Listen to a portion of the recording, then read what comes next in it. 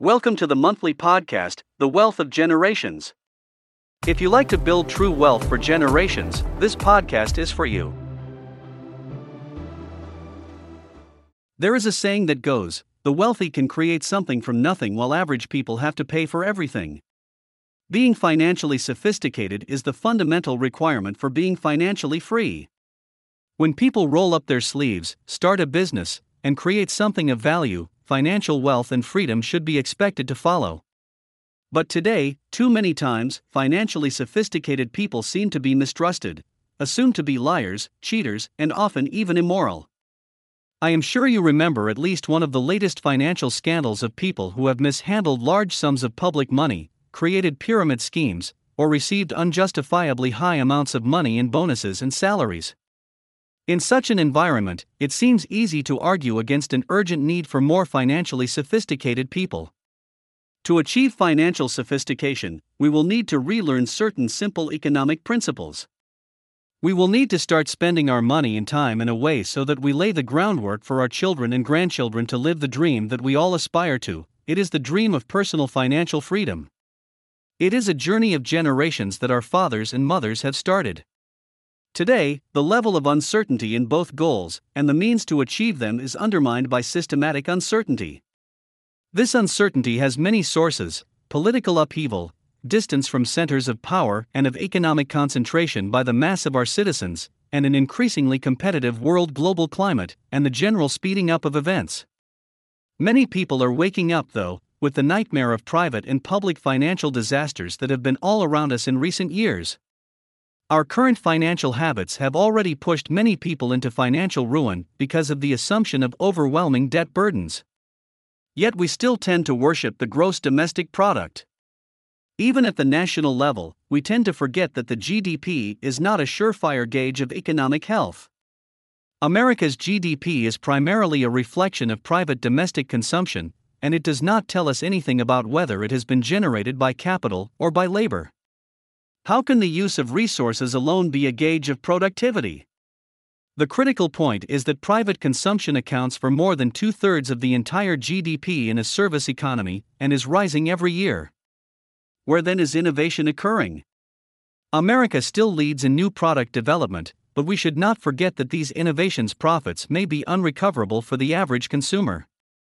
These conditions show how necessary underlying financial sophistication is.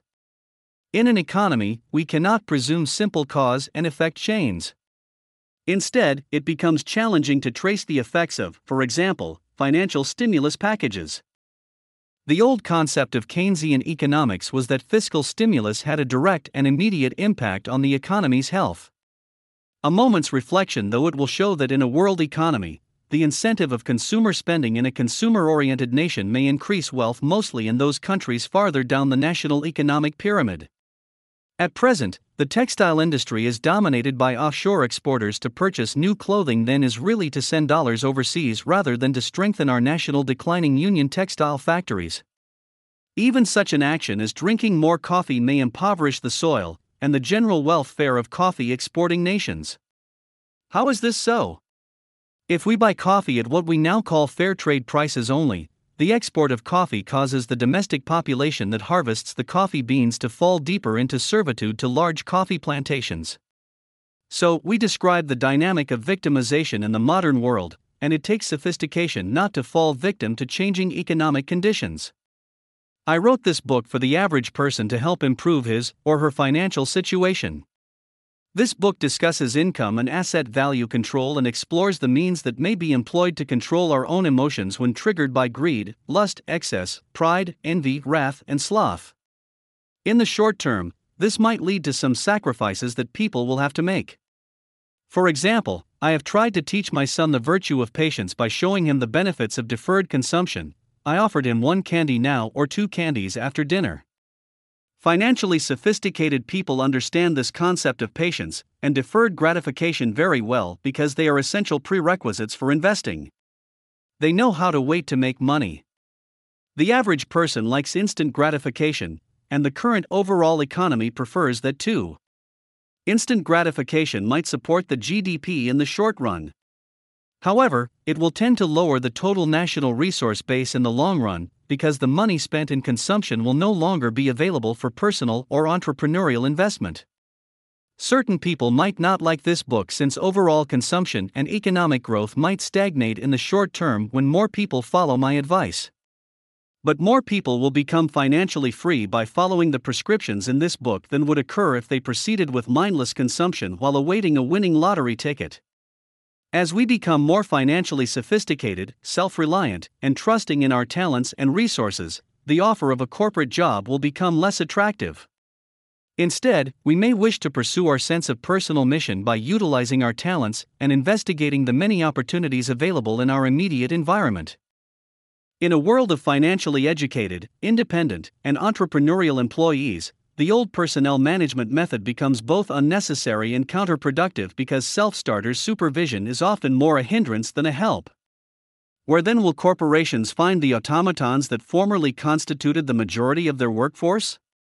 The answer has been by exporting low-level employment to third-world nations. Domestically, eco-friendly campuses characterize the most creative companies where management prizes ideas and communication over routine fear-based compliance with corporate mandates.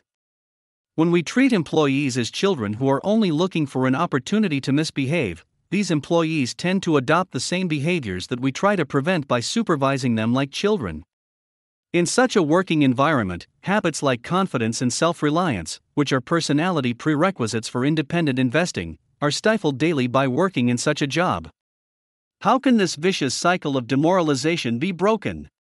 Many employees I know use their leisure time after work for nothing other than merely restoring their confidence and energy level to face the same dull routine on the following day. On the flip side, when people become financially more independent, the pool of skilled and talented employees will shrink dramatically. How can companies still get the work done and compete in the world economy? The answer: artificial intelligence. With AI-supported automation, corporations don't need to rely on a human workforce and salaried positions. Many of my friends, for instance, run small businesses. Some got into financial trouble after September 11th and the crisis of 2008 and had to reduce their workforce. These employers shared with me their experience when they had to tell some of their longtime employees that they would have to lay them off. These employees had previously depended upon their employer to support them and their families over many years. It was a devastating situation for both the employee and the employer. It was painful for the employer because he could no longer support them financially. And it was difficult for the employees because their boss, whom they had looked up to as a source of stability and strength, had to admit his limitations in the declining economy. How much less painful it would have been if the employer had known that his employees could depend upon a reliable personal safety net provided by their financial investments to serve as a source of income. The nature of that safeguard will vary with the investment levels and the type of assets that can provide income during times of reduced income from labor. In the fast-approaching era of artificial intelligence, relying on income from work and government support alone is becoming increasingly risky. It is one of the primary motivations for me to write this book to prevent that sense of desperation in people who follow such a predictable path in their careers. In a world of skilled labor performed by humans, layoffs are not the exception, they are the rule. When the concepts in my book became widely accepted, more people would experience personal freedom and security, lessen the financial fear that has governed so many of us.